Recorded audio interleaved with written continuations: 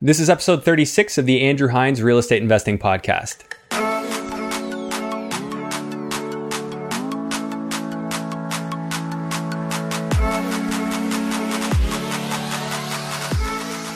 Welcome to episode 36 of the Andrew Hines Real Estate Investing Podcast. Today I have Alfonso Salemi on the podcast, and Alfonso is an expert in rent to own. So we've brought this concept up on the show a couple of times now. Rent to own is when you have a tenant that doesn't have the best credit right now, but it's credit that you can repair. And it's an opportunity where, as an investor, you can actually profit helping that tenant to eventually become ready to buy a home. So basically, as an investor, you buy a house and you have an agreement with a tenant that they have an option to buy it 3 years later. And there's a whole bunch of profit for you in the deal. There's a win for them in that they get to own their own home. And it tends to be a fairly hands-off 3-year period, which is why a lot of investors like it. Not to mention that there are rent-to-own investors and rent-to-own deals getting over 30% per year return on investment. So if that isn't enough to make you watch this episode, then I don't know what is. So you are really going to enjoy this one. Quick housekeeping. We've got the Greater Hamilton REI meetup happening monthly. So this is where you get to get in a room with people like me. I'll be there. And you get to be in a room with many other active investors who are doing deals right now. And these are people that can help you wrap your head around how to get started or how to take yourself from where you're at right now to the next level. So definitely reach out to me at the Andrew Hines on Instagram or Facebook so that you can be a part of that. And I'm not going to delay this anymore. Let's hear what Alfonso has to say. Here is episode 36. Hello and welcome to the Andrew Hines Real Estate Investing Podcast. I have Alfonso Salemi on the podcast, and I'm pretty sure I said that right. You got that. You got that right. I know you always say it on the podcast. You should ask first. So I was waiting for you to ask. But I've heard your name so much. Okay. That, it helps. Yeah, no, you nailed it. You nailed it. Sometimes I just see the name and then, in your case. Pleasure to join you today, Andrew. Yeah, super excited. Yeah, thanks for coming on. I know we've crossed paths many times. I think I first probably saw or heard of you from Mike Cordero back in the day. I think you know Mike, right? Okay, yeah, Mike Cordero. Wow, that's a name that goes back. I think we met in the rich dad, poor dad rooms back in the day. I guess it would be at least a few years ago. I know he was coming back when it was so right, when you had your meetup group, which has grown obviously significantly now. So, well, why don't we just start off with you kind of giving me a scoop on what you're into, because I know what you're into, but why don't you tell all of our listeners and viewers what you're into right now as far as investing goes? Yeah, absolutely. What I've really focused on, along with my business partner Adam Wissink, is rent-to-own properties. So when I first started getting involved in the journey of real estate, there was it was like information, like it was like water coming out of a fire hose of like all these different strategies, and the multifamily student rentals, and then private lending and all the different types of strategies. So I was told by somebody, focus on one or two at the most, and really, really lock into and learn about that specific strategy. So I chose rent to own, took the classes, took the courses, got a mentor that was really focused on the rent to own. And went down that road, and that's how I eventually met my business partner. So for the people that don't know what rent to own is, we help people that don't qualify for a mortgage today for some reason or other, their credit, their income, or their down payment. We help them repair their credit scores. We help them, claim income properly, do the things they need to do to make sure that CRA and taxes are all paid properly and showed properly. And then obviously save for down payment. That's a big one that we see a lot of, is just lack of down payment in the market. And then on the flip side, we help investors, like really kind of replicated what Adam did for me. He had a little bit of experience, had done probably 2 or 3 deals of rent to own, and then he capped himself out in terms of what he could qualify for mortgages. And he went to go look for a JV partner. And sure enough, I was on a list that he sent out an email, very similar to the ones that we do today. And I said, all right, I want to do this deal. I'll be your partner, but I want to know everything that you do. I want to basically follow in your footsteps, and I wanted to build something for myself, right? And as we got to know each other throughout the process, like I was on mute on phone calls that Adam was having with realtors or tenant buyers or mortgage brokers, and just listening to what he was saying to them, how he was acting, watching it. I had taken the classes, learned about it, but then actually seeing it in action. And And that's what we do for now investors, is really that hands-off investment for them to invest. Yeah. So that's your business then. So Jag Properties, that's your kind of full-time, we'll call it your 9 to 5 as your company. No, it's like the 9 to 5, 365, like 25 hours a day. Yeah. Okay. So there's always work to be done, always deals to be had. There's always something going on. Yeah. Okay. And, going back, you said there was the fire hose, trying to drink from a fire hose, and you landed on rent to own. Could you just summarize what you saw as the main benefit, what made it seem like the better direction for you at that time? Yeah, absolutely. I had I don't even want to say some, I had like zero experience in real estate. My experience of real estate was, I was like 13 years old, and one of my cousins, Italian from Hamilton, was a builder, and I worked there in the summer times for him in the summer, sweeping up job sites, helping the bricklayer. If it was the drywall guy that day, I was helping bring in the drywall that day, just doing the odd jobs on the construction sites. So I knew he was doing real estate, but he bought land, built houses, sold them. I was like, wow, I want to do that, but I don't know how to do that, right? So that was real estate to me, or being a realtor. That's what I thought.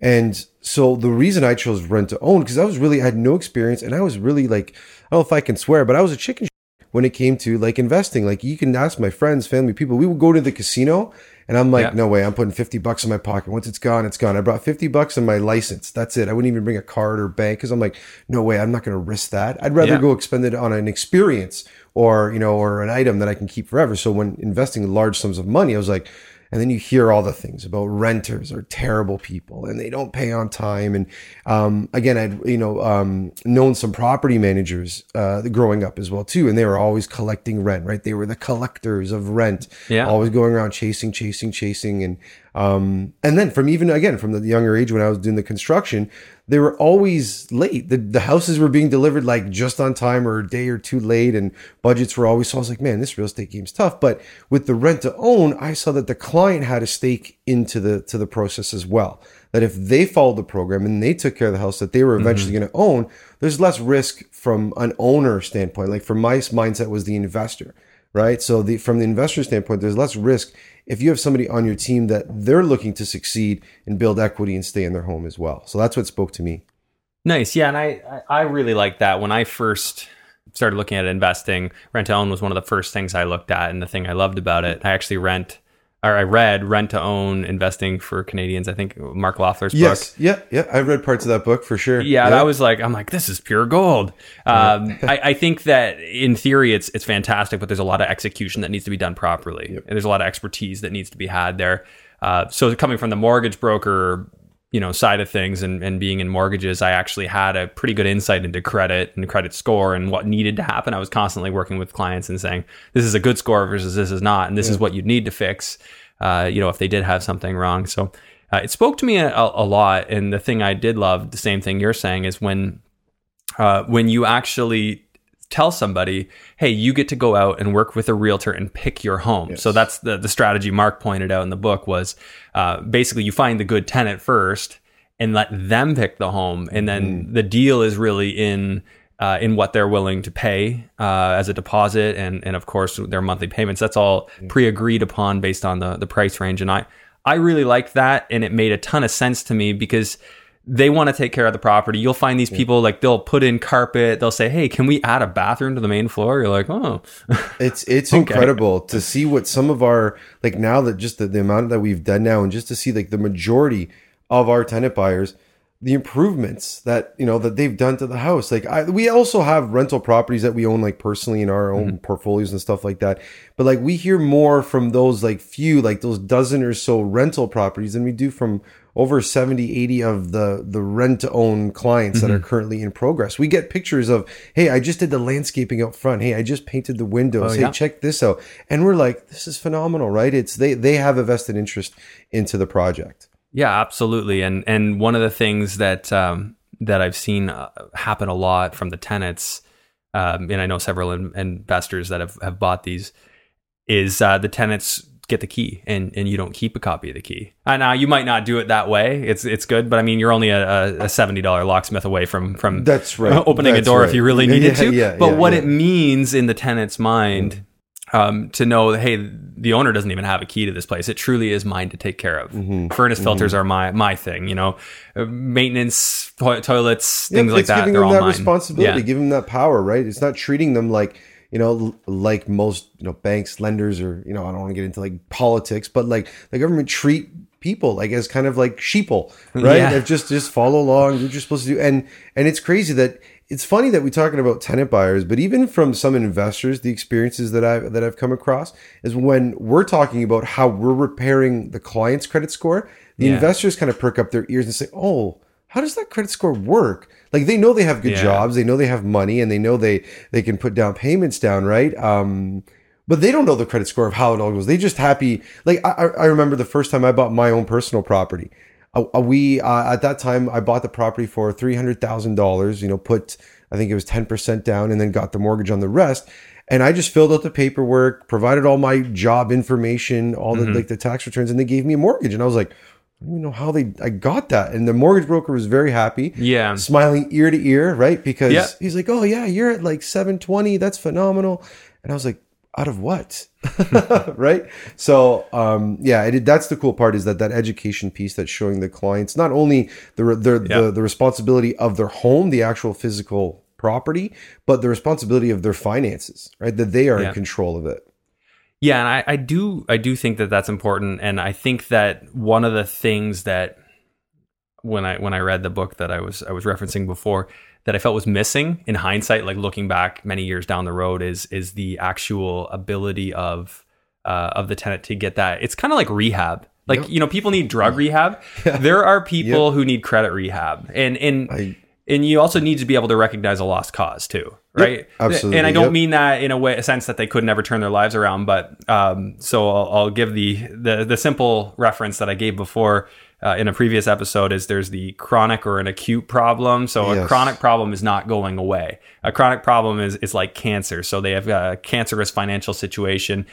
Key signs, in my experience, coming from a finance background, is when people always blame circumstance. "Oh, we just had a run of bad luck, this, that, and the other thing. Life happened to me. Life keeps happening to me." The second, if you're thinking about signing somebody up for rent to own, Alfonso, you could probably agree here, run from those. Yes. But the people who say, "Oh, a family member died, and while we were footing the bill, or they couldn't work for a year and everything went to hell," they're an example of somebody that potentially you could work. Yeah, you might see massive delinquencies on their credit bureau, but they could be fixed. Yes. Like if you fix those, you'd hope, if you look at the history way back, they were actually paying their bills on time, and then all of a sudden there was one moment in time where everything... Right. It's that proverbial blip. The blip. Yeah, the blip that happens or something. And you need to have that history, and that's the benefit of working with an amazing credit team and mortgage broker, that they're able to pull those finances. And now that we've actually even, like, the cool part is just because the amount of volume is that we've brought on staff as well too. So now we're able to even have more of a personal touch. Up until you work with people then? Absolutely, like ongoing, all the way through the program. Yeah, absolutely. Like for the longest time, it's been through like a mortgage broker and his team. But now we've actually brought on somebody personally that's not only just coaching them on how to get a mortgage, like that's one thing, but even just personal finances and budgeting, and where does your money go every week or every 2 weeks when you get paid? How are you splitting that up? How are you going to get your pay your debts down? It's funny, lately I've been saying to a lot of people, is like, we do a complete credit repair rehab, as you called it, for people, but we disguise it as a rent to own. Because if we were marketing, "Hey, who wants to come and fix their credit and repair and get on a better financial track?" it's going to be tough versus, "Hey, who wants a house?" yeah. So you're disguising it, right? But it's ultimately is that obviously everybody does need a house to live in, or a property to live in, or somewhere to live, whether they're renting or they're owning. But it's to bridge that gap, like you said, that the people that aren't the quote unquote lost causes, that they do want to get on that bridge and put that effort in. Yeah, right? They're willing to put in the effort, and they're willing to pony up a deposit for to show that they're serious, and that's absolutely critical. I think that's the most important part, is that they're willing to put their money where their mouths are. Just to break this down real quick for anyone who is having any trouble following along. So just the basic concept of rent to own is, you've got an owner, say Alfonso was an investor, had some money, wanted to put it to work the best he possibly could.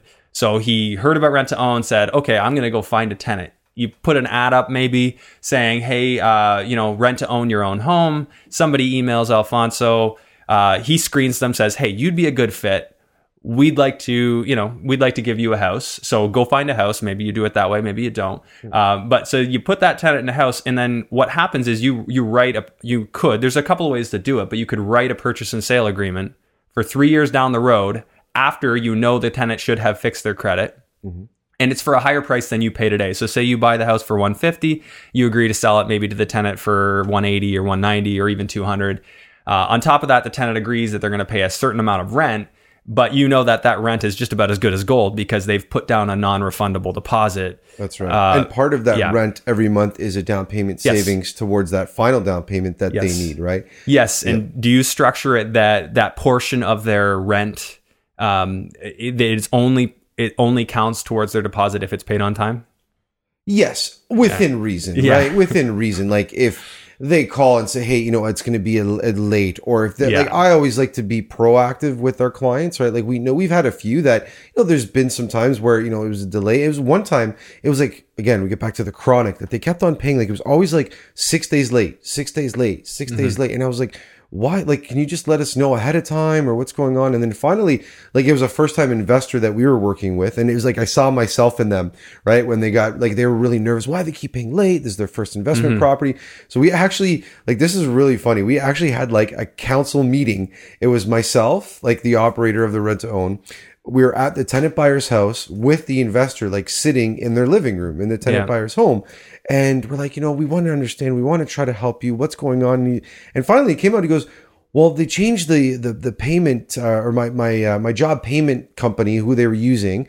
And now it gets like paid 6 days late. And we're like, oh, why don't you just let us know that? Like, we'll move the payment date, ahead to the last one or behind to the other one, right? And it was settled and done. And what we were walking out, and actually the investor had said it to me and says, which bank is going to go sit in their client's living room to say, hey, why aren't you paying your bills on time? You get letter, like sign on the door, like evicted, like they take over, the whole power of sale process, all that kind of stuff, right? So we really do care about that client and try to understand how can we help that, right? And it's a lot of numbers and facts and dealing with those figures that are measurable, but a big part of it is the unmeasurable part of, like, if you were a personal trainer, if we were personal trainers and we looked at somebody walking in that wanted personal training, is like, how likely are they going to do it and actually get the goal? Because we know all the steps. They need to do this, they need to do this, they need to do these exercises. Same thing on our side of things. We look at their setup and they need to fix whether their credit, their income, or their down payment. One of those three things,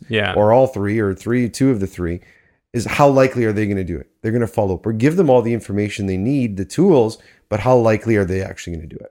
And since you bring that up, how likely is it for your average client to come in as a tenant buyer and actually end up buying the house? Yeah. So we're at, I'm going to use approximate numbers because September's not done yet. So we're at approximately like over 125 rent-own properties that we've done. We've successfully exited on 35 that we've sold back to the tenant buyer. Okay.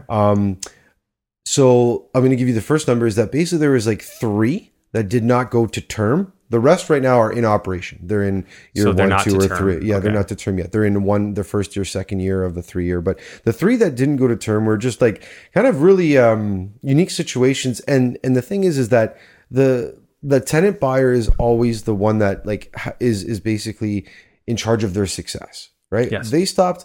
One of the clients in Stratford actually stopped paying rent, and it was okay. The first month went by, sent the letter. So then I went to the property, couldn't find him. He wasn't there. Okay. So we went through sent the other letter, went to the landlord tenant tribunal.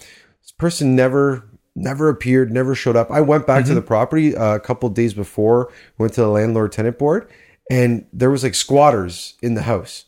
And I was like, there's like big biker dudes. And I was like, oh man, I'm like, okay, I'm not getting involved here. I'm not trying to argue with anybody or fight with anybody. So we just basically had to go and get it like vacant possession. Sheriff at the door. Yeah, so you just evict them like normal landlord tenant. Yeah, and to this day, still don't know where this tenant buyer has gone. Was that one isolated incident of somebody, that delinquent that just picked up and left? Yeah, that was just gone. And I honestly think these squatters had something to do with like he was scared of these people that were in this house because they basically took over this guy's house, right? Yeah. But there was another case where there was a divorce, basically husband and wife. It was both their second marriage, so unfortunately, it was the second divorces for both of them as well. They both had separate children, and they got divorced 2 years into the 3-year rental, and that was in Oshawa. And at the time, we said, okay, the market was doing really great in Oshawa. We said, let's see if we can, how can we exit out of this? So one way we thought was, let's put another rent-to-own tenant buyer in there. So we tried that method. Didn't really find another person that could come and qualify because of the new purchase prices in Oshawa and whatnot. So we decided just to sell the property. Now, we made an agreement with the tenant buyers that were there. We said, listen, we're going to actually get more than we were going to sell if we were going to sell to you. So if you kind of keep the place, work with us, allow people to come through the property, keep it neat and tidy so that we can get the maximum purchase price, we can give you more back of your return. And ultimately, we did have fees, like we paid our realtor, we had to paint and do some landscaping around the place. But I think we ended up giving them, I think that we had almost about $30,000 of deposit money throughout the 2 years of the 3-year rent-own. And I think we returned just over 20 grand to them. To like basically 2/3 of what they had given to us, because they had worked with us. They allowed people to come through, view the property, and we were actually making more on the upside than we were going to sell to them. So, you know what, like, I'm not in the business of, screwing people. So, we left a good taste in their mouth, because maybe not that day, but another time that they would be qualified. Right? Yeah. So I'm guessing that was not in your contracts. You just did that to be nice. That's right. Contractually, we weren't obligated. Yeah. Now, just getting into some of the contracts, because, having been in this space and knowing the kind of feedback I've got on the rent-to-own concept, one of the concerns that I had about it was potential conflicts, because you have a lease and then you have an option to purchase. I know in the early days, there were some people who combined those things. And then when you go to the landlord-tenant board, basically they'd say, well, this isn't under our jurisdiction because this is to do with ownership. So there was a day where people started more commonly having two separate agreements. There's a lease and then there's a separate option to purchase. Is that how you structure your deals? That's precisely how we do it. And now the only time that there are issues or conflicts when it comes in it is that if there is a lack of payment. If they're not paying on time, they have a lease to pay on time. Whether it's a rent-to-own or not a rent-to-own, they have to pay on time. If you have a lease that's signed, whether we return money or, a lot of people call it, the cash or keys for cash or cash for keys, that kind of stuff, that if it's going to be an issue, and we haven't done and again, we've gotten better as we've screened more and more people and seen more and more things and developed more patterns, and identifying within our own business. But if they're that delinquent, then you know what? Like, honestly, every penny that you gave us here, just take it back. Let's move on. It's our property. We have an asset that we can use for a rental or another rent-to-own, right? I guess the challenge is if they're giving you one hell of a ride as you go, and then you're kind of looking at that, keeping their deposit as compensation for having to deal with that. Yes. Yeah. Absolutely. Yeah. I guess you can do that too, right? Yeah. Listen, for every action, there's a reaction. So I like to always give people the benefit of the doubt. Sure. And then at that point there, if you're not willing to work with me, then hey, now we're having a different conversation. Yeah. No, I definitely agree with that. And I'm a big fan of, you should never really need to involve lawyers. It should almost be like a 0.1% of the time, because with most people you can talk something out and work out a deal, and it's better to pay them a little bit or work with them or concede a little bit than it is to go through the court proceedings or to go through landlord tenant board or anything like that. And we're talking the rent owns, we're talking the worst case scenarios, right? And for the most part, up until recently, before we've hired on a couple more people at Jag, I was out driving to these houses, doing the physical inspections and follow-ups a few times a year at each property. And I was I felt rude because I had to leave, because I had a trail that I was following. I had to hit up so many properties in a day in certain areas. And they're like, here, stay, have a coffee, sit down, relax, right? Again, I told you, we also have normal rental properties. Try doing that at one of your tenants, just normal tenants place right? Hey, come in no, not a chance, right? So that's what I'm saying. The rent own, it's like that elevated client. Yes, they are renters, right? For all intents of contractual purposes, but I like to think of them as homeowners in training. Yes. Right? That they are a great way of thinking it. Yeah, they are training to do that, right? And it's so important that they feel that they're that. They need to feel like they're the owners, right? They don't think of themselves as tenants, as much as that's tough. Because I mean, for legal purposes, they need to be. Yeah. But obviously you want to see them win. I think one of the things that initially concerned me about the model is just I did see quite a few people failing to buy, and it was sad. But I think a lot of that is just not picking the right tenants in the first place, which it sounds like you guys have got a great system. So just before we move past that, the issue with the lease versus the option to purchase, do you have a best practice to avoid that being considered like something that landlord-tenant board wouldn't deal with? Or has it just not happened to you and you guys have got a pretty good contract? I've actually, in a couple cases, like in a couple cases where I've actually just gone for other reasons to the landlord-tenant board for other rentals, I've sat there and actually like tried to pick the brains of the mediators that are in the room of those days, right? And I'm like, we were there for it wasn't even a rent-owned property, but we were evicting another client. And I just, I said, do you have 5 minutes? I said, the case is kind of clean. The person didn't even come. So I was there for really 20 minutes. I said, well, how can I utilize this time that I'm here? So I started talking to, the mediators that were in the room. And I said, how do you guys look at rent to owns and versus, the lease agreements and option contracts and all that kind of stuff? And what she basically pointed out to me was every adjudicator at the front of the room is going to have their own opinion on it. Okay. So the same way that we're sitting never here, safe. we're sitting, because, and there's only one reason for that is because there's no clear defined, one rent to own way to do things. Right. There's, you've done it, I've done it.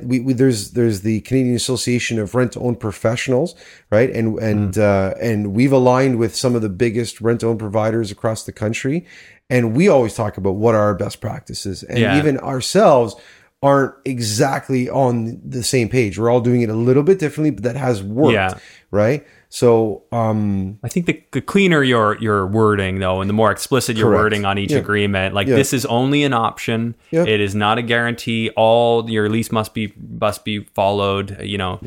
Those things that really help keep it crystal clear. And I think if you stop confusion, then it should hopefully never have to go there anyway. That's right. And just try and solve problems before they happen. And we do protect them from themselves, because when they are going out and quote unquote shopping for the property, they'll see basically some really terrible houses, and they're like, no, we want this one here too. We're like, no, you know how much work is going to be involved in we've just looked at all your financials. You don't have the extra money, right? And there's people that they've gone out and looked at properties, didn't have like stair rails, and like it was a complete rental. Like you've done these rentals, you would have loved these type of properties for other strategies, but for our client where they're going to be doing the work into the property or they're going to be handling it, it's too much. No, we're not relying on them.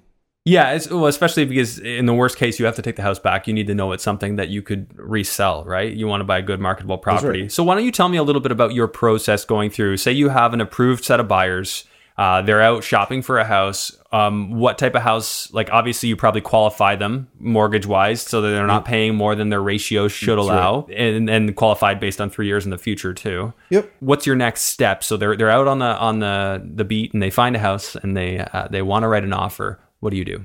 Yeah. So at the same time as we're kind of simultaneously working with tenant buyers, we have a large list of investors that we work with as well too, joint venture partners. We do our own deals as well too. Mm-hmm. So we're kind of partnering up the types of deals depending on the purchase price, mortgage amounts, down payment requirements, partnering up with investors that have that capability of X down payment, mortgageability, and that kind of thing, right? So if you've already got an investor in mind for the ballpark of price. Exactly, yeah, or a few at all different price ranges. So you call, hey, Ron, we've got one that fits your criteria. Are you ready to make an offer tomorrow kind of thing? Yeah, absolutely. Yeah. Basically, once we've kind of walked them through the process and done the whole, as we're training like the tenant buyer on what rent to own is, we're also doing the same with investors.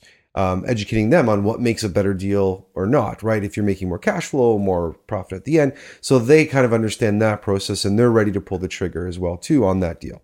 So once we have that, we also do send out a list, like where we're constantly looking for new investors as well too. We send out a list of of deals that we are looking for funding for all the time, right? Like Adam sends out his spreadsheet, a little bit of the synopsis of the deal. But when they're ready to pull the trigger and they found the one that they like, we've already kind of had a conversation with the realtor. They know if the budget can align, so they know what we're looking for, like what our max number is. Yeah, and, for realtors out there, like we're working with them, and we're not emotional buying. We know what that number is. We can't go more. If it's in an offer, competition, all that kind of stuff, That's our number. That's our budget. That's what's going to work for the client. So we're disciplined in buying in that sense. But the client has to like the property and again, be emotionally involved in it and like it as well too, that has things that they like. So when we write up the offer, along with our investors, we're putting the offer in. If we're getting it under contract, sometimes I can't even tell you how many offers I put in my name and have an assignment clause. That's what I was going to transfer, ask. Right? And transfer it into either JAG or transfer it into the actual investor or their investor's name, and then they're opening up a corporation specifically for that property. Right? Everybody has different tax purposes and all different reasons of who holds the property. Right?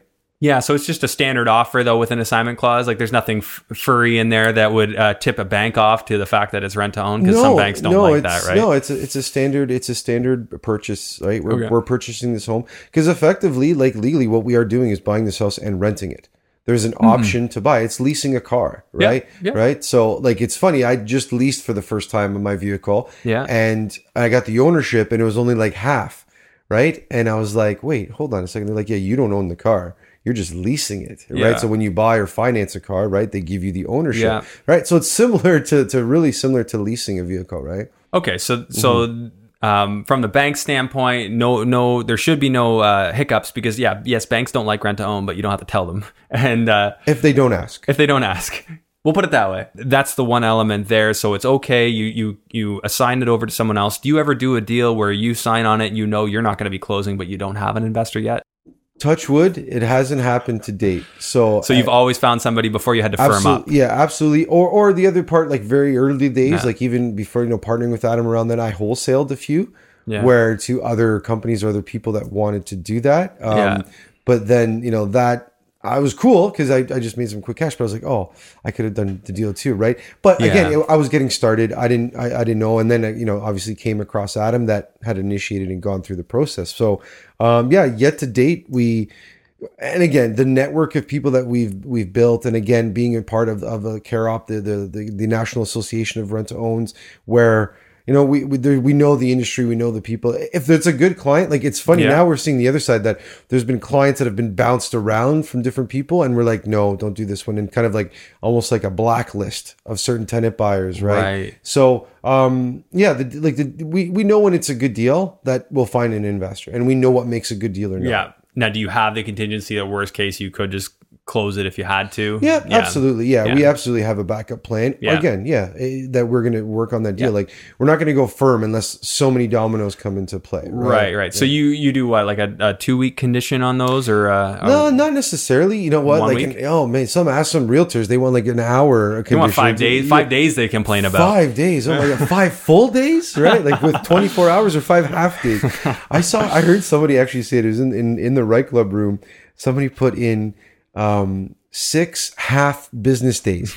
So if you didn't read it properly or like do the math, like you knew the conditions were expiring. I was like, that is way too complicated. That would okay, that's good for a one-time transaction. That person's going to remember your name, right? But no, typically, I like to say we ask for 10, and then sometimes we get kickback on that, and then usually we're okay with somewhere around 5. Is typically what we work. It's it's just tight. For anyone who doesn't do this very often. Like I remember working in mortgages, trying to get somebody approved, get it appraised, get the file closed in a 5-day window when there's delays in getting the documentation. Underwriter's sick that day.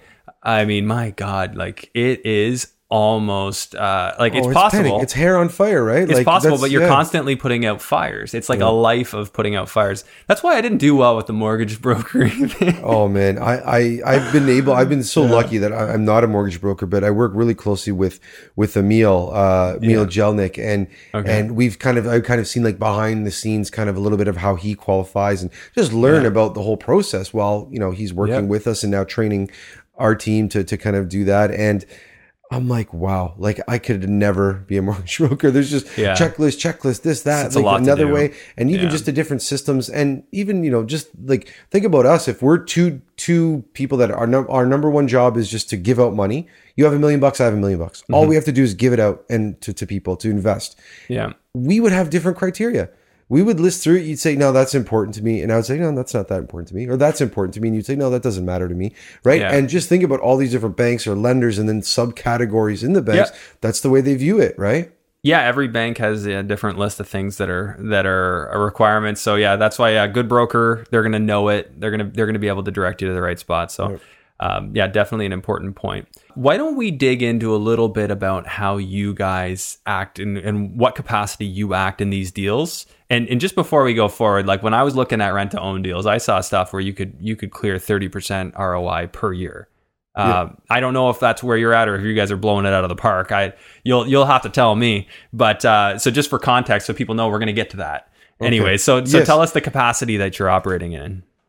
Yeah. So essentially, what JAG does, I guess, is yes. what you're coming. What do you do? What's your relationship in the whole thing? Absolutely. Yeah. We, essentially, I look at us as kind of like I said, we're like that credit repair management service for that tenant buyer, disguised in the rent to own, but also an investment vehicle for passive investors that want to invest in real estate, that want a better return on their money. And we're facilitating that. We are constantly sourcing tenant buyers, working on finding more clients, more properties, more deals, working in market centers, educating. That's a big part of what I do. That's why I love, like, as soon as you offered, come on the podcast, I'm like, absolutely, right? We have our own podcast. You got to come onto the Right Club podcast now that we're speaking of that. But good. That's essentially the big part of what we're doing, is we're educating people on the proper way, which, we think is the proper way. And we've talked to a lot of smart people that have done this way before we were around, that this is the proper way to do this. So educating on how to do it properly and how it can work for all parties involved. So, but essentially from cradle to grave, we're finding the client,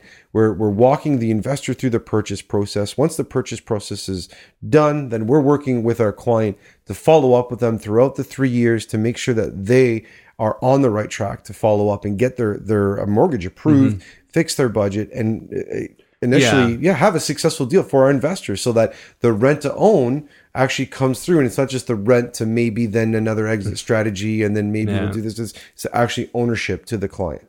Yeah, because like the worst case scenario for the investor would be they're keeping a house, which in our market has never been such a bad thing lately. Yes, because values are going up so aggressively, and they're usually past what you're even predicting for the tenant buyer. Like you're adjusting a price for them, maybe 3%, 4 or 5% a year. We predetermine that price. And sure, when we were buying in 2014 or 2015 in Hamilton, and then it appreciated like 22% a year and all that kind of stuff, and we had used a conservative 5%, right? Yeah, did we quote unquote leave money on the table? Sure. But did we cash flow for 36 months? Yes, 100% made money. Yeah. Did we make money on the sell? Yes, we did. Did the clients have a whole bunch of equity because the client was worth more? And it was like, the mortgage broker was like, yeah, done, deal. This house was worth like $450, or sorry, appraised for $450. Our sale back price was $380,000. So the client instantly had that equity into the property, and we're feeling good about that. That's too. Nice. That's nice to see them win. And you mentioned some ROIs. That was the total, our annual ROI on that deal was 36%. Yeah. So I left money on the table at 36% ROI. Now we do a split with our investors, and So you're splitting 36% in two ways. Yes. So 18% aside. 18%. You got that right. And you can calculate some fees in there, just not like additional fees, but like your banking and all that kind of stuff. But in a lot of our spreadsheets, we incorporate disposition and all that kind of stuff as well too. So it's a true 18%. My business partner is an engineer, so he loves when I'm very clear on that stuff, that it's a true 18%, right? Yeah, so after fees. Yeah, exactly. Yeah, and 18%, like if you think about it, this is a pretty passive investment, right? Correct. So for the average person to be able to get a hands off, where Alfonso's going to take the call, and you don't need to do anything other than make sure there's money in your account and pay the mortgage payment and pay the taxes. Absolutely. And actually we facilitate all that as well too. We actually set up an individual account specifically for the project, so that there's a full visibility where investors can see us collecting rent and option deposit every month, and then we can see them paying mortgage, taxes, and insurance every month. Because I heard a horror story one time where they were working with a joint venture partner, and the money that they were collecting from the rent, they weren't putting towards the mortgage. It was just sitting there, and then eventually got into basic default. And it was a whole mess. So that's why I like the full visibility. That's what I wanted when I'm like, Adam, let me make sure that you're collecting the rent, and you're going to make sure that I'm paying the mortgage, right? Yeah. This is okay. So you just touched on something that I want to dig into, because in my head, logistically, as I grow, I have property per property. I've done an account. And then I've started to hate myself that I did that because I recently, in 2018, I switched everything over to QuickBooks.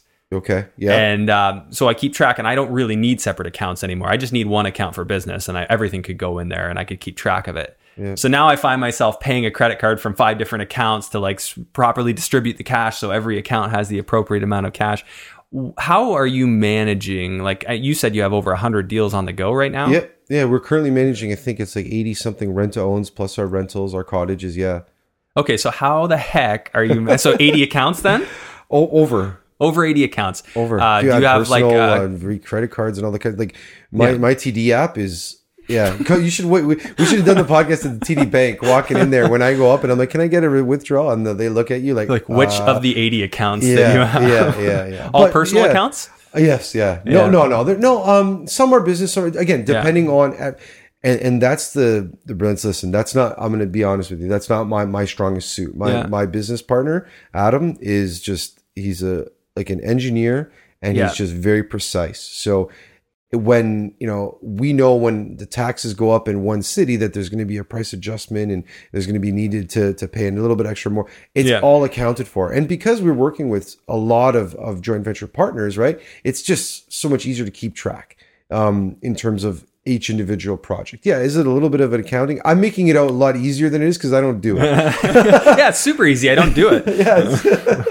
Yeah. No, my business partner, I give him credit for that, but I have a good understanding of it because we can clearly, if there is a discrepancy, a missed payment, something that doesn't happen, a payment that isn't taken or taken late or taken early, whatever the case is, you can drill down. And obviously, we add it every month, but bank account 123 is associated with this property, 456 is this property, and I have a clear, like I have like a Dropbox folder file that there's a way to be organized. Mm-hmm. I have a drawer full of checkbooks for every account, and I have 10 12 I don't know for like the companies and personal and stuff. I can only imagine 80. Oh yeah no, I get a stomach ache when I look at them too much. But it's worked. It's worked until we find a better way. Honestly, we're tinkering with it, but so far this is the best that we've been able to find. I feel like there's more advanced industry specific softwares that are kind of needed once you want to get more organized than that because it's so specific, right?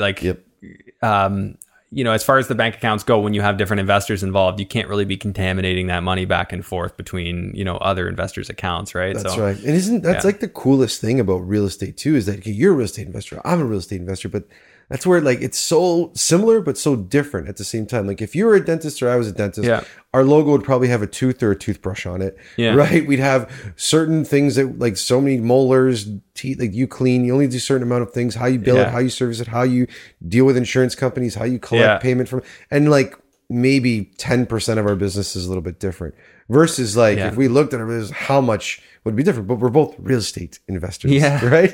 Good time for us to maybe transition into a little bit more about you on the personal investing side, because I like to get to know every investor that I bring on the show. When did you start? Where did you start? It sounds like you started in rent to own. What type of investments are you in right now? And what are your goals on the personal side? Absolutely. I read the Rich Dad Poor Dad book in 2009. Shortly after that, took some classes in 2010 and 11. And basically started oh my God, what I need to do something. I was still working full time doing sales. And then, that's when I took the courses, got a mentor, learned about all the different strategies, learned, the cash flow quadrant and that kind of thing. And again, that my first investment was into rent to own, still hold a few in my personal name as well too, as I have some capability to qualify. One exits out, I kind of recycle that mortgageability and put that into either another rent to own. What we've done as well too is along again with my same business partner in Port Stanley, just outside of London, Ontario, we have a few beach cottages. So that we rent out Airbnb in the summertime, weeks during the summer. And then in May and June, we do weekends and weekday rentals and that kind of stuff. And then in the off season, we've gotten really lucky of have off season renters where, really? Yeah. So where I know in Port Stanley in the winter, I don't know, but it's getting more and more populated in that area. So there's a lot more work and jobs and that kind of stuff.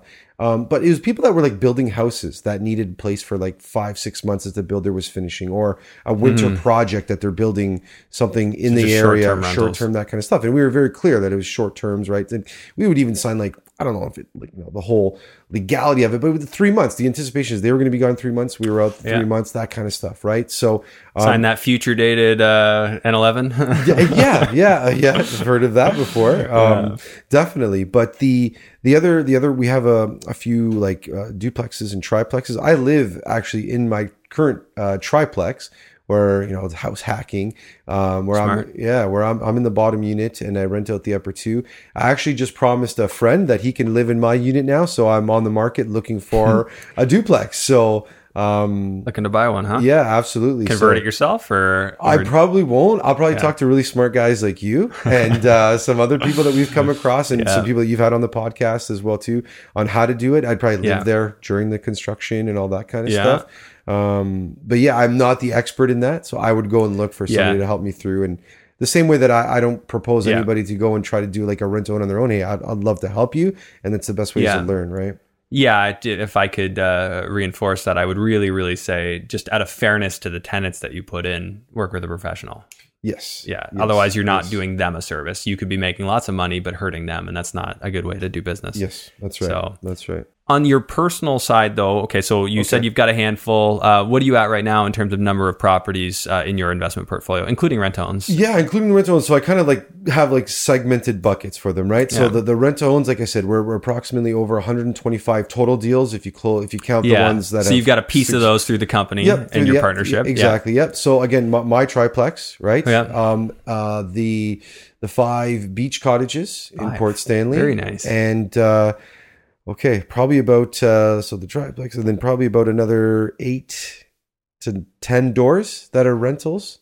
In like which areas? London, St. Thomas. You're in London? I didn't know that. Yeah. So again, a lot of I do is with my business partner, right? Okay. So he's in the London area. Again, looking to acquire another 2 doors in Hamilton, one being mine and another rental property. But like the GTA, this area, we've been really fortunate. Population growth and people want to be in this area.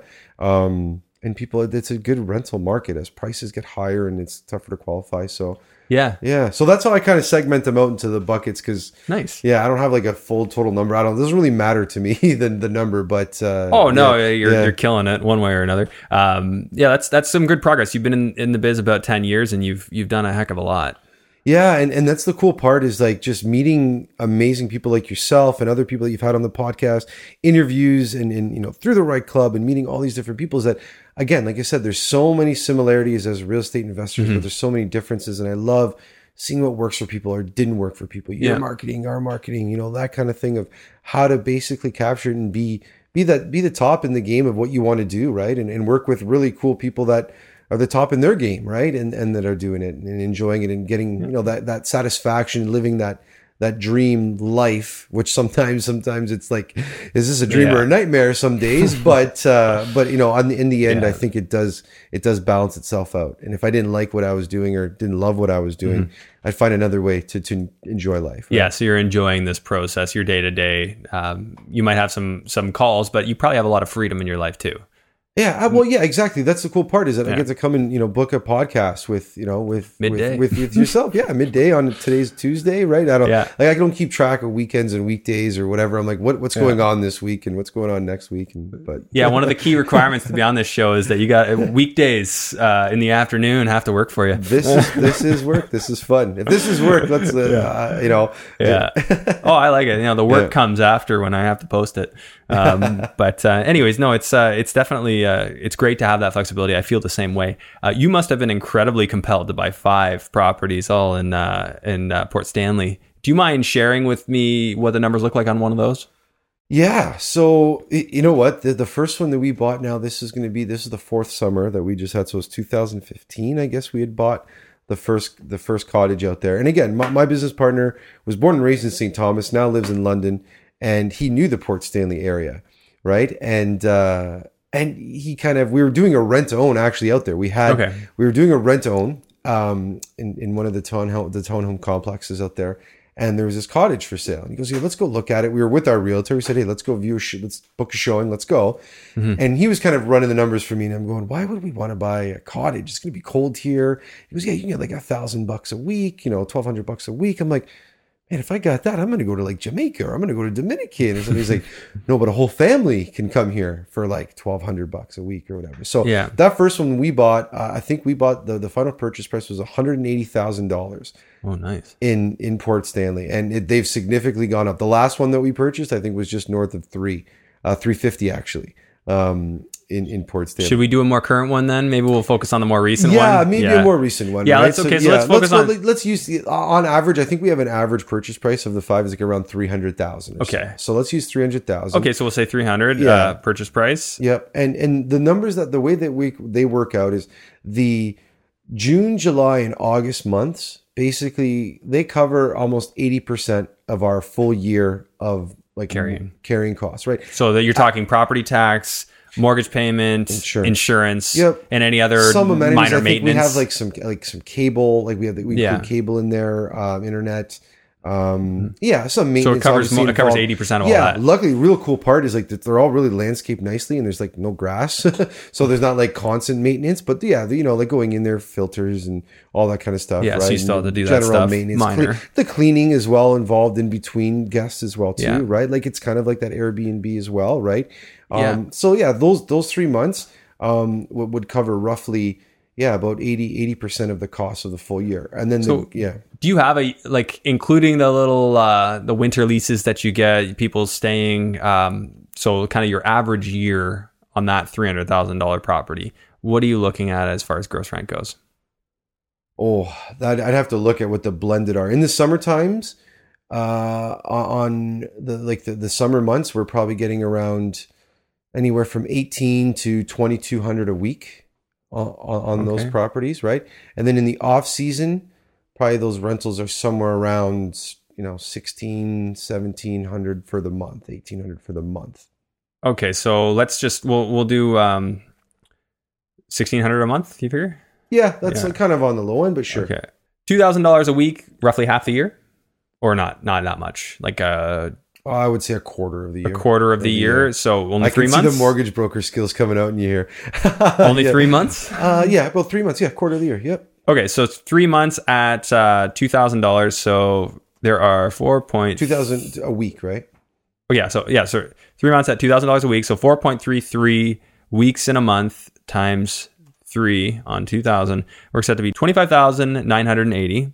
Your monthly rent on the other 3 quarters of a year, that's going to total, so 1,600 times the other 9 months at 14,400. Your annual rent on that is $40,380. Okay. I'll take your word for it. I've calculated it. Okay, so rent on the annual is $40,380. If you want to break that down into a monthly average, it's about $33,650 a month. So I know a lot of people love to talk about that 1% rule.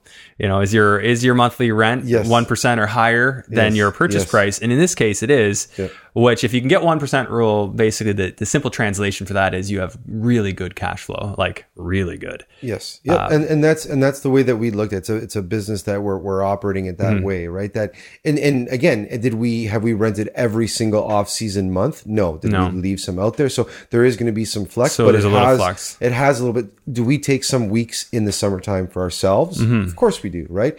Like I still like to think, hey, I'll still contribute because if we could have got that as well too. Right? Like, what was my alternative? Right? Like, I've gone to Port Stanley in the height of the summer, and I've stayed at a hotel for 3-4 days because our cottages are rented. Right? So, to me, I'm like, that's great. Like, they're there and I'm there. It's kind of working itself out, right? And hopefully, they're repeat customers and tell their friends about it, right? So, that's great. That actually reminds me of London. I have people ask me like, "Oh, can't we just stay at one of your places?" I'm like, "Do you think I keep my places empty?" Yeah, that's right. Yeah. We want to go to London for homecoming. I'm like, if my places were empty, rented at home, I wouldn't be partying. I've gotten a few calls from friends. It's like the long weekend. And it's like the week before. Hey, you have cottage in Port Stanley, right? I'm like, yeah, probably they were booked like in March. It's June 28th, right?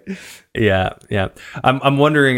My mind is making a decision right now of whether we want to dig deeper into these numbers or if we want to just focus on the rent to own, because your numbers are great, but when we break into some of the extra costs of your, supplies and, it's going to get a little bit more complex. So I'd rather stay focused. I mean, know that we're at over 1% of your actual purchase price here. So it's going to be good. And I'm sure management specific here, you might even be able to push that further if you were really aggressive with stuff. Absolutely. Yeah. And you know what? And the cool thing is the timing of when we bought that first one to now, and the difference of what even the city or the town of Elgin and Port Stanley have done to improve the area, building piers, new roads, all that kind of stuff. So, you don't want to bank on appreciation, but that's also helped as well too, right? Yeah, I mean, if you sell one day, you're going to certainly love the paycheck that you get out of all of that because of the appreciation, for sure. Yep. Why don't we take a quick look now, just jumping back over to the rent to own.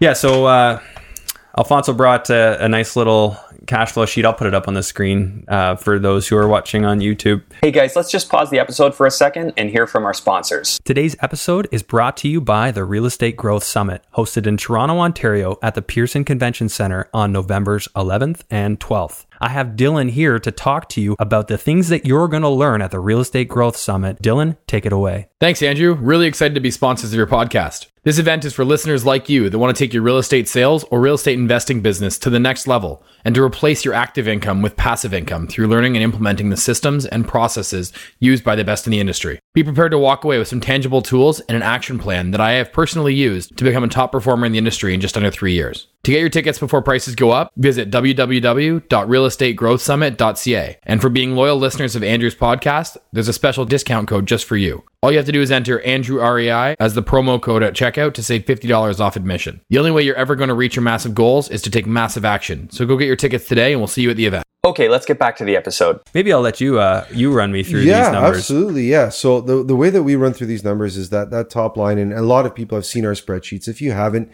definitely reach out. We send these opportunities out. And again, another way for us to educate investors on how the deal really breaks down and keep it simple. So this particular property, the clients were approved for obviously like at least a $408,000 property, right? So they were probably maybe approved up to 500. So they went out and found a property at $408,000. Conventional financing, first mortgage is 80%, right? The 20% down payment, you have all your legals and closing costs and land transfer fees and all that type of stuff.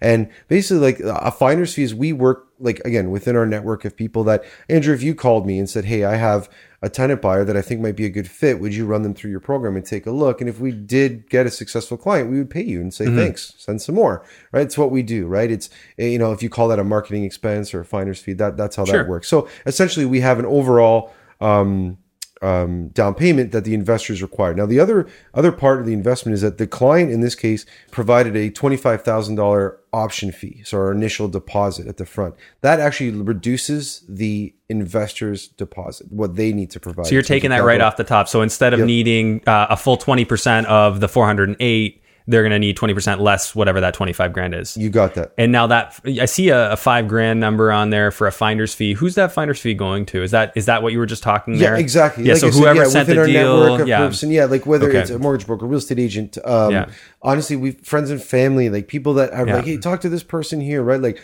again, contractors that know other contractors and hairdressers and friends that, we even within our program, sometimes that goes to our tenant buyers that refer other tenant buyers, right? So okay, so you're willing to spread it around to make deals happen. Absolutely.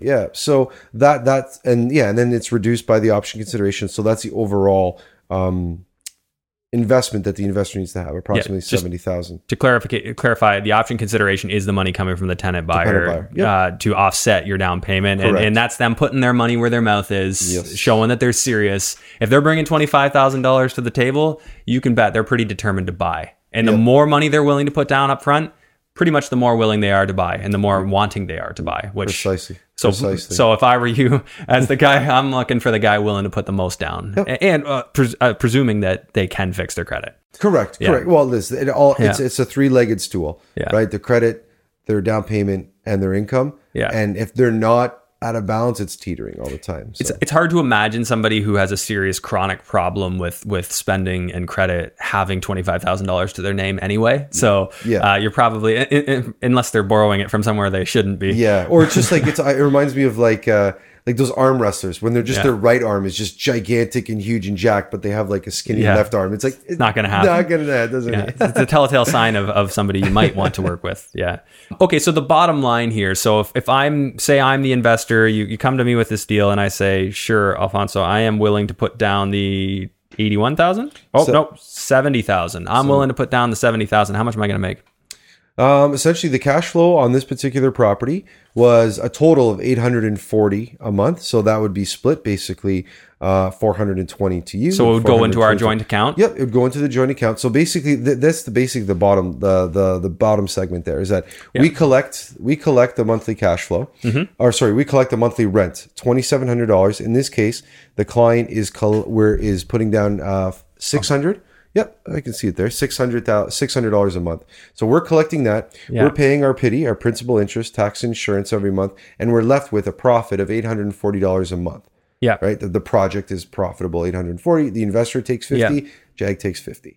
That's a 50-50 split, right? Maybe we take 400 and 400, leave some in a reserve or something like that. Yeah, do you build up a reserve into it? Yeah, very slightly. Like every account, like we kind of bolster up and put a couple grand in there, or at least 1 to 2 months of rent, just so that the mortgage never goes in default. I think that's a good practice. I do a lot more than that on mine. Yeah. Different though. Yeah. Well, again, these tenant buyers, right? Like again, they're hands off, right? Yeah. Yeah. Now, what do you do if something comes up like a roof? Like, you know, these guys, they just forked out 25 grand and now all of a sudden they're told they need a roof. I'm assuming that part of your home inspection is to make sure they don't, but maybe on year 3, if it was a bad roof, I've seen it. Man, I've seen it. Yeah, exactly. They curl. Yeah, absolutely. Again, we do a home inspection on every single property that we do. We work with home inspectors, not fortune tellers. So no one can predict the future of what's going to happen to these properties. In a few cases, what's happened is, say, like a furnace, never a roof, but a furnace is gone. So it's like $6,000 repair. Okay. So the tenant buyer actually had another $3,000 that they could put in. We put in with the investor the other $3,000. Now, basically, we tacked it on to the end purchase price. Yeah. Because you have to have a furnace in your house. Like, there's no way we're like, sorry, you only have 3. Sorry. We don't want them to get into like a high interest loan with like, the heating and cooling companies, not to be named. Those high interest that we see on credit scores all the time. Yeah. But we don't want them to be put in a worse position. We want their credit to improve. So we'll actually put that and then just basically tack that on to the end purchase price. If there is something major, again, when we're going through the home inspection, you can kind of tell if it's like a 30-year-old furnace or if it's a 10-year-old furnace. I've seen 10-year-old furnaces. 10-year-old ones go. Yeah. Doesn't matter, right? Again, it's you can't predict that, but that's how we kind of take care of that downside if it does happen. Yeah. So for that alone, like for me, I'd love to have just a few grand because you just don't know, right? You're putting that pickle, and you don't want to have to go back to your investor and say, hey, let's put some more money out. If that's the case. So in this case, just to clarify. So $2,700 is the monthly payment. So that would effectively be the rent on the lease for this buyer. Now, as you had said, $600 approximately of that is going towards their eventual down payment. Yep. But you're making money because you've applied a percentage increase to the property value each year of the contract. Correct. So you've marked it up here. Can you give me an example on this one? Exactly. Yeah. So this one here, the profit and sale. So we've used a 5% appreciation rate. Okay. So buying the property at 408. Selling back to the tenant buyer at 472.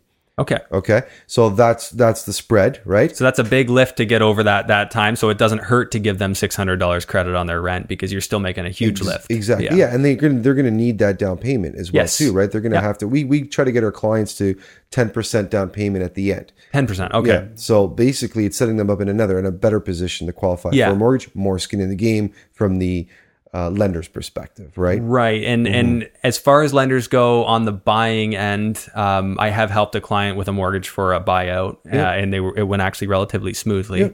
Do you find it goes pretty smoothly for you? You know what? Again, with the team that we work with, they know and they see the horizon. They've been working with the client all the way through. They know what they're going to need to do to get that mortgage. They know how to present it, what lenders that are going to understand this deposit, this option deposit or credit on the closing, that kind of stuff. So they've already got their underwriter they're working with. The underwriter's seen it many times, knows what to ask for. It is becoming more common. Like in speaking with banks, I've heard them they're like, oh yeah, we have a program. This is what you need. Yes. And yes. Yeah, so, and as the government has introduced their version, I call it their version of rent to own, right? Their equity stake the equity property, stake. Right? That's interesting way of thinking about it. Yeah. So again, we're, the future sale price is the 472. Now we pay out the first mortgage, the balance of the mortgage, right? Is at that point there, the clients have paid some pay down, right? We started at of 80%, like a 326 mortgage. Now we're down to 307. So that mortgage is paid out. So one thing I'll note here is that this sheet is obviously well constructed. So you've got an amortization table that's calculated what the mortgage will be in 3 years. Correct. Yes. Yeah. In a good rent own spreadsheet Thank should you, Adam. do that. That's all Adam. Yeah.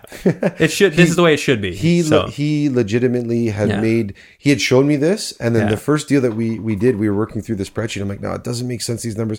We went through it number by number because I had moved or changed things in Excel. Yeah. So then he made a spreadsheet for me that I can't break. Locked cells. Yes. I haven't figured out how to do that. I've made some cool spreadsheets. Never figured out how to lock cells. I just highlighted the ones. I'm like, change the ones in blue. Well, you can see the blue. Yeah. Blue are the ones you change. Don't touch anything else. That's right. That's right. So so we pay out. We've gotten the mortgage from 326 down to 307. So approximately $20,000. Again, we do the inspections. We go out there, so we charge just a small fee for the inspection fee of going out there, gas, that kind of stuff. So you have a few fees that, just for facilitating. If I could sum this up then, and I will put it up. So for anyone who wants to see this, I will find a way to make it available if that's okay with you. You can. Yeah. Okay. I'm going to make this available through the show notes. There'll be a link to something. Just, it'll be clear. Just look at the show notes. To sum it up, basically, there's a few different ways you're winning. I like to say that in this case, so you're winning at the end because you're going to sell it for a heck of a lot more than you bought it for. Yep. And you know that person wants to buy it. That's what makes rent to own so awesome, is because the end buyer, like you know they want it, and that's pretty rare. So when they want it so bad, they take care of it like it's actually their home. You're getting a significant cash flow here. You said it was approximately $800. Yep. Hard to find anything around here in Burlington that cash flows $800 as a single family home. So you're winning on cash flow. You're winning on the end sale value. And you're winning on mortgage pay down. Yeah. So you're paying down your mortgage. Yeah. And again, you're helping a family. And you're helping a family. A family that's basically that's going to own their own home. We're helping an investor that's getting a better return than on, a mutual fund or an RSP. Yeah. Right. Whatever that money represents in the terms of that return is what that does, whether it's time with family, vacation, education, whatever that aspect is. Right. And that's, you kind of summed it up really well. I like that. Win in a few ways. Yeah. I've heard that from someone else. Yeah, but I mean, I don't claim to have made that up. But I mean, the ways that you win in a deal are it's good. Your profit centers. What are your profit centers? What are the ways that you're profiting? And we always say that we want to win, right? Yeah. Win for our client, win for our investor, and then that equals a win for us. Yeah, absolutely. That's the thing. Like I'm like that very much in any deal I do. Like if I'm selling an investment property to an investor, I care very deeply that they're happy at the end of the day. Like I can't control someone's happiness, but I care deeply about knowing I sold them the best product I could. Yeah, it's the effort and the intent that you put in to the spirit of that agreement contract, right? You're not going in there to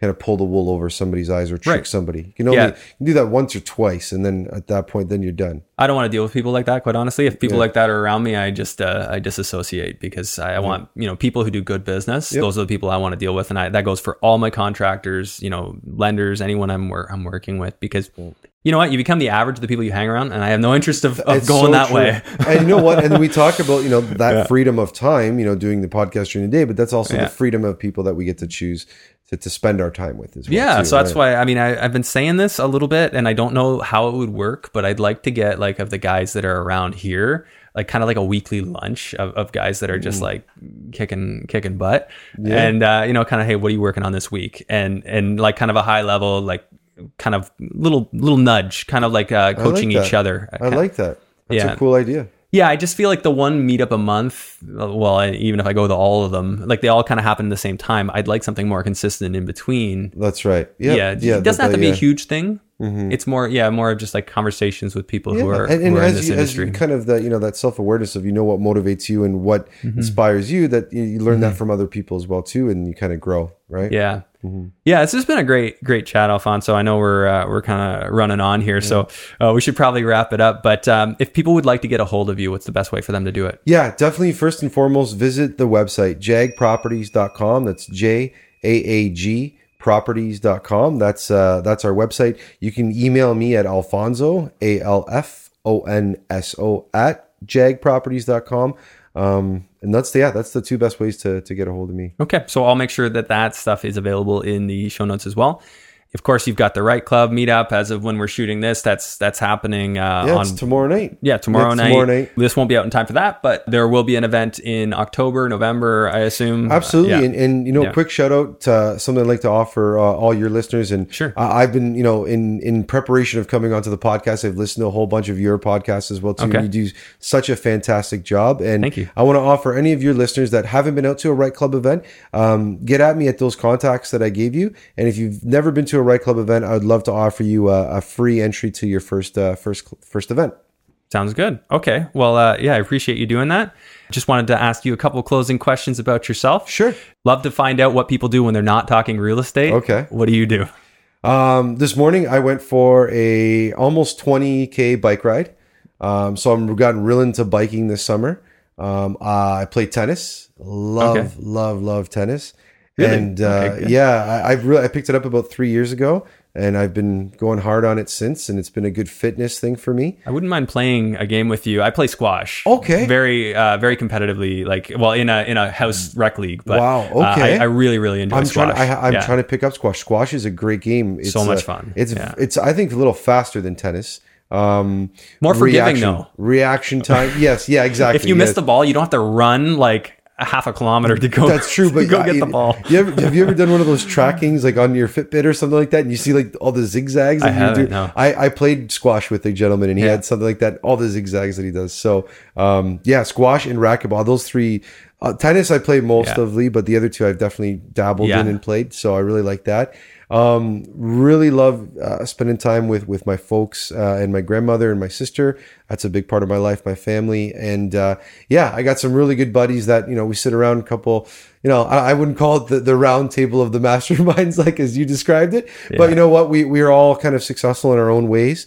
We kind of get together, play some cards and kind of talk crap to each other a little bit. And and that's a fun thing that I like to do as well. Well, as we go into hibernation, I like to throw together a poker game every once in a while. So maybe we'll have to get something like that happening. Yeah, absolutely. Yeah. Okay. Well, I really appreciate you coming on, Alfonso. Thanks for having me. And we'll see you tomorrow night anyway. Thanks again. We'll see you on the next one. Appreciate it. Thank you. Hey guys, thanks so much for listening to today's episode. Just a quick reminder to please rate and review this podcast if you have not already done so. If you're watching on YouTube, please take a moment and click that subscribe button. Give it a like. Leave me a comment. It just helps more people to find the podcast, helps it grow.